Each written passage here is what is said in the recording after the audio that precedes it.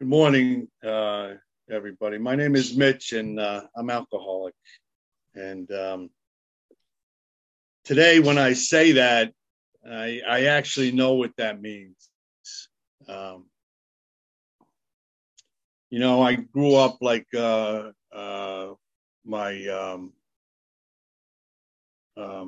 cousin said in New York, in Queens in particular, and I used to work in Manhattan, and I used to pass what they call the Bowery downtown, and I used to see these what I considered to be a bum, hanging out on this strip, and passing a bottle and kicking each other and spitting at each other and cursing at each other. Some of them couldn't even get up off the floor to defend themselves. And dirty and, evidently homeless and without any means of support. So that was my first impression of what an alcoholic was. And that created this image in my head for a long time. And, I grew up drinking and smoking pot and doing various drugs with my friends, as we went through high school. And, we had a great time and a lot of fun, and opened up the door to dating and women and all kinds of craziness. But as I started to get older, and my friends as well, certain responsibilities were taken on by my friends, and me too, to an extent. Girlfriends became wives, and jobs became careers, and I'd still, be getting together with them, but I noticed that they weren't hanging out like I was hanging out. And we had always drank the same and partied the same and threw up and did it again the next day. But I started to notice that they were willing to put down the drink in order to go home and do something that was important to them. So if they had a sufficient reason for leaving that night or whatever, early on at 8 or 9 o'clock or at 6 o'clock, or we had gotten together, it started to turn out to be getting together for about an hour, maybe an hour and a half. And, they would leave. And at that point, I was, I was just getting started. And my night would begin to unfold. It never occurred to me that I was actually sick. These were choices I thought I was making in my own head. I feel like another drink, and that became a lifestyle for me. So I romanced it that way, I guess. And I remember I got a job in the city, and I had a boss, and he used to take me to this bar in the morning. They have these Blarney Stones, and it would be like every seat would be taken in a 70 or 80 foot bar. All seats were taken. This is 8 a.m, and we would go in there, and this guy would hammer down like 10 screwdrivers within 15 minutes. And I'd be looking at him and looking around that bar, and I'd be looking and saying, Jesus Christ, how can he do that? Because at that point, I had never picked up a drink in the morning in my life. We'd have the night, the night would end. I'd get up in the morning and I'd shake it off. I guess I had I had youth on my side, and I would, go about my business for the day. And whether that included working or getting together with people, whatever included, I was able to do all these things, despite the night I had. Once in a while, I just wouldn't be able to get out of bed. That I would pick my head up off the pillow and I'd say, "All right, that ain't happening." But like I said, it never occurred to me, not once, that I was actually mentally or bodily ill.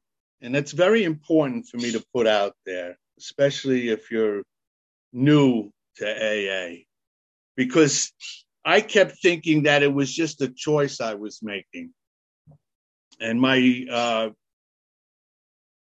choice was my decision, and who is anyone to say, otherwise? Well, actually, what happened was my second wife decided to say otherwise. And she actually said to me, you have a drinking problem. Now, I had always liked the idea of the lifestyle. I'd always identified as an alcoholic, kind of gave me an identity. And to me, that was, that was okay. I was, the guy with a drink in his hand, that was okay because I'd seemed to be doing just fine in life. I was moving along. I mean, granted, there were a lot of things now when I look back, that I gave away, but I seemed to always fall the right way, and I always had a job and I always had a girlfriend. And these, I guess, were the things, these material needs and the what do they call it? The instinct for social sex and society, whatever, and the financial and emotional security. I seemed to have those bases covered. And these were the things that, I thought life was about. This was my only and sole aim in life, other than drinking.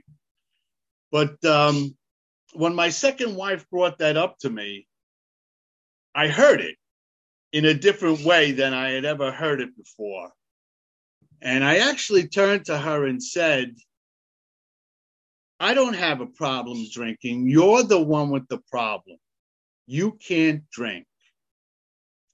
And today, when I think about what I said, I think about how right she was and how wrong I was. She would have a drink and a half or two drinks, and that would be it.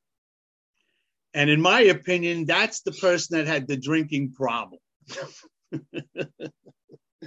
It's almost funny when I think about that today, because I realize and recognize today that she has the normal reaction to alcohol. And I'm the one with the abnormal reaction to alcohol, both mentally and physically. About 6 months into the marriage, I guess I'm trying to remember what propelled me to go to a meeting, but I'm thinking that it was her insistence that finally pushed me to go to a meeting. And I went to a 6 a.m. meeting over in Bay Shore, which is out on the island where we had bought a house. And I remember walking into the meeting and I heard, bless this, God that, grateful something else. And it all sounded like God, God, God. And it was three people, I'll never forget, in a row, like across from me that shared. And all I heard was God. I got to be honest with you. I really didn't hear anything else. I just heard God. And I literally ran out of that room, almost shaking, running out of that room shaking, and actually saying the words leaving my lips is, it's a cult. It's a cult. And of course, I went right to the bar, because that was, where I always went. To me, that was that was my higher power, unknowingly to me.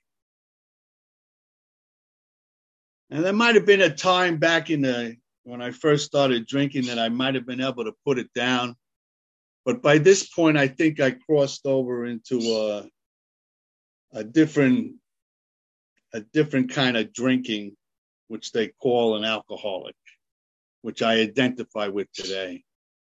And once I crossed that line, there was no way of going back.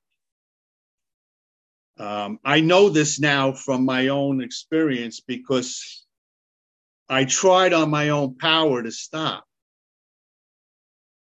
And no matter how many promises I made, and no matter how many times I tried, I was never able to accomplish that on my own. And eventually, my wife and I came to an understanding that I was no longer wanted in the home. And I say that like that. More to the point would be that she asked me to stay out one night because I was coming home and it was very late, and the locks were changed by the week, a week following. And a month later, I said to her, either I come home or, I get an apartment. So I got an apartment because she was not ready to have me come home. And God bless her. God bless her. I continued thinking that now, with my wife out of the picture, I would be able to control my drinking and my subsequent drugging, because I would have to not work around the hours of that, the ones that my life had put in the way. The only thing I had to worry about now was making it to work. Well, what I found out was this disease is a progressive disease. And as the years went on, my control became less and less. And as time went on, even that Sunday that I used to try to stay clean in order to see my daughter and start off my work week, went into the alcoholism madness. So I couldn't even stay sober anymore for a day. I barely was making it to work, maybe 3, sometimes 4 days a week, but I would go in for an overtime and grab some money that way and then check out early, because I couldn't hang around long enough to actually finish the job, was usually what happened. I would have all intentions of hanging around. I would bring my bottle with me and we were drinking beers in the truck, and you would think this would do it. But at some point during the night, I would have to leave because that wasn't enough for me now to just be drinking in the truck. I needed to be somewhere else to do some of the other things that I wanted to do in the way I wanted to do them. And I knew I would not be able to do that in a truck full of working men that were interested in the overtime and making money. My interest now was not towards making money. My main interest was surviving long enough and having enough money in my pocket to get drunk and to get high.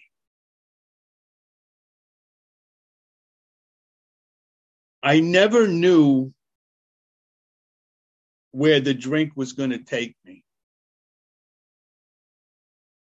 I thought it was a lifestyle choice. I couldn't have been more wrong.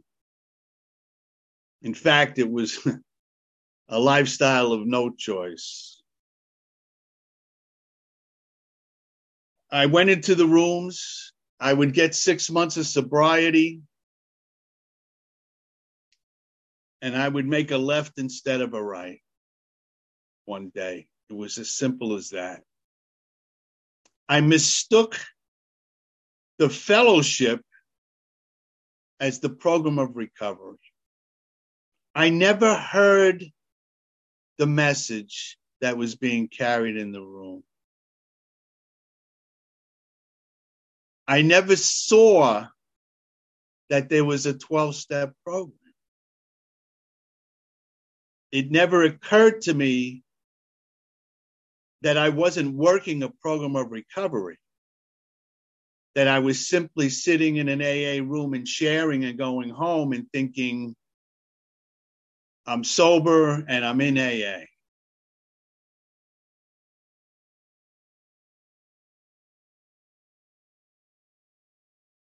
Years went by.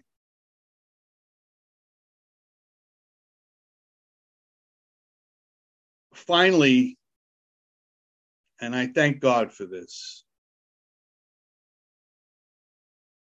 I came to an impasse. And I started to look at dying as a solution to this problem, because I can no longer live another day the way I was going. And there seemed to be no other way out than to do it again the next day. And I remember the moment when I sat on my couch and I had woken up after like 3 hours of just another night. Now, mind you, I had been to jails, I had been to the rehabs, I had been to the outpatients, and none of these things gave me the gift I needed, which at this stage I know was divine intervention. A word I probably would have never used if I had never got what I have today. And I had this divine intervention, and I had this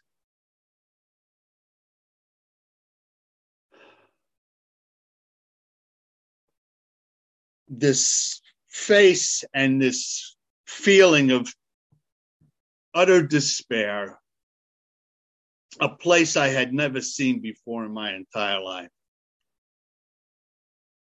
And I didn't know what I was going to do, but I knew where I was going.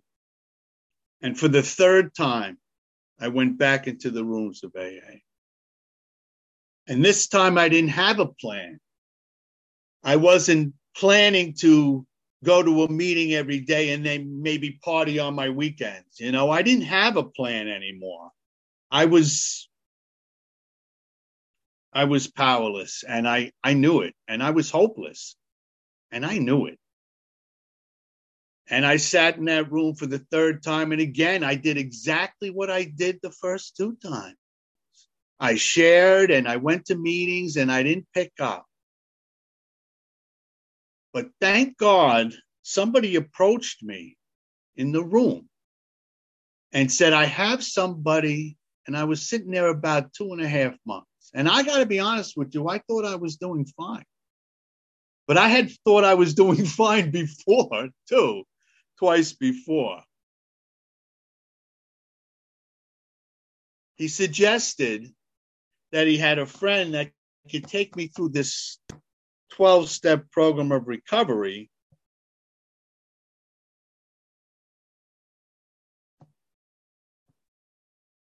which I didn't even know existed. And I got to tell you that my first reaction was actually, no, thank you. I'm doing just fine. And I don't know what changed my mind. It wasn't anything he said, or it wasn't anything he did. But I had the number and I had the address. And for whatever reason, I called the gentleman and he asked me to show up on Saturday night. So I went to meet a man I had never met and to a place I had never been. And I walked downstairs into his little basement apartment and introduced myself and sat down. And he started reading to me from what I now know is fondly named our big book. And I'm going to tell you that he would talk of God, and he talked about things like personality change. And I got to tell you something, I did not understand what he was talking about. And when he said God, I would almost cringe every time I heard him talk about God. But he didn't rant and rave, and he didn't preach. All he did was simply lay out the spiritual program of action as outlined in the book of Alcoholics Anonymous. And there was something about his demeanor that made me keep coming back. On the third trip back, I remember leaving and thinking to myself, I'm doing something good here, and I'm doing something right. And I hadn't felt that way in a very long time. And I think right there, it started going from my head to my heart. And I didn't recognize that till recently. But I think it was right there. It started to make that transition from the head to the heart. And I went back for the fourth session, and he outlined with some sheets that he used that were directly relatable to the fourth step in the book. And he told me to, he read to me, and he said if I had any questions to call him. And basically he said all the answers were right in the book if you're looking for the instructions. And he actually had them kind of highlighted on the top of these pages, which were these 4-column inventories. So I took the sheets home, and I had had enough already for that night. And I remember turning them over on my desk, and there they sat. There they sat. And a week had gone by, and Saturday night was coming, and I'm thinking, I never picked them up, and I never filled them out. And he got in touch with me, and he had to cancel. And I can't remember the reason why. It's not important. But for whatever reason, something had come up. And he said, can we just, meet next Saturday? I said, of course. So by the following week, I think it was a Monday or a Tuesday, I picked up those sheets and turned them over. And to the best of my ability and wholeheartedly, I did what I thought was required in this part of the process. I came back. I chose somebody to do a fifth step with. It wasn't him. I needed somebody who understood more about the drugs that were in my life as well as the alcohol.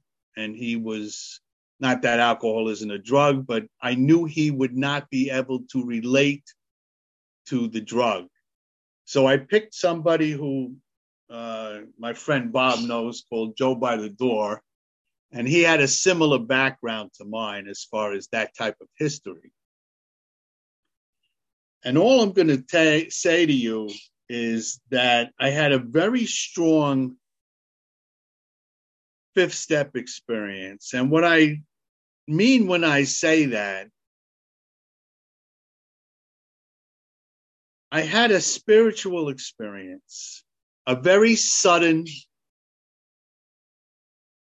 overwhelming conviction of the presence of God and a rearrangement of everything I thought I knew and humanity in all its totality.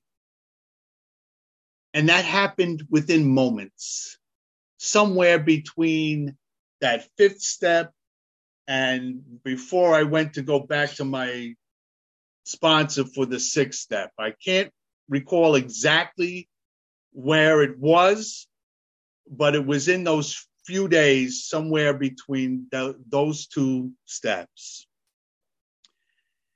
And it was so powerful.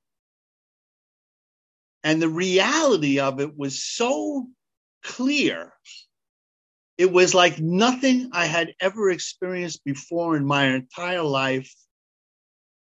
And I knew for the first time in my life that there was a God. And I can't understand for the life of me why I was gifted with that sudden spiritual experience. But I do know how it works. And it changed my life from that moment on. And as far as drinking was concerned, after that seemed so petty and so ridiculous that the obsession was lifted on the spot. This is the message that is carried in the room that I couldn't hear until I was ready to hear it. I had to be desperate enough where you could have knocked me over with a feather in order for this process, in order for me to be willing to listen to a process, especially one that had the word God in it. Understanding came later. It was not important to a spiritual experience. I'm going to tell you that from my own experience. Now, I had that experience. I know other people have it. It's very unique to each person, and they have it in many different ways. And I also understand today there's many different ways to do a fourth step. I'm not, blind to these things. And I understand some people have a spiritual experience, an awakening, on of their own, own way and over a longer period of time. I don't believe it really makes a difference how it happens, only that it happens. And it happened for me while working these steps. And once I had that change of heart, I was no longer afraid, and I was willing to do whatever this program laid out in front of me. And I've been trying, and I say the word trying, to do that on a daily basis to the best of my ability since that moment on. And I know I fall short, but by the grace of God, I have not been picked up a drink since. Thanks for letting me share.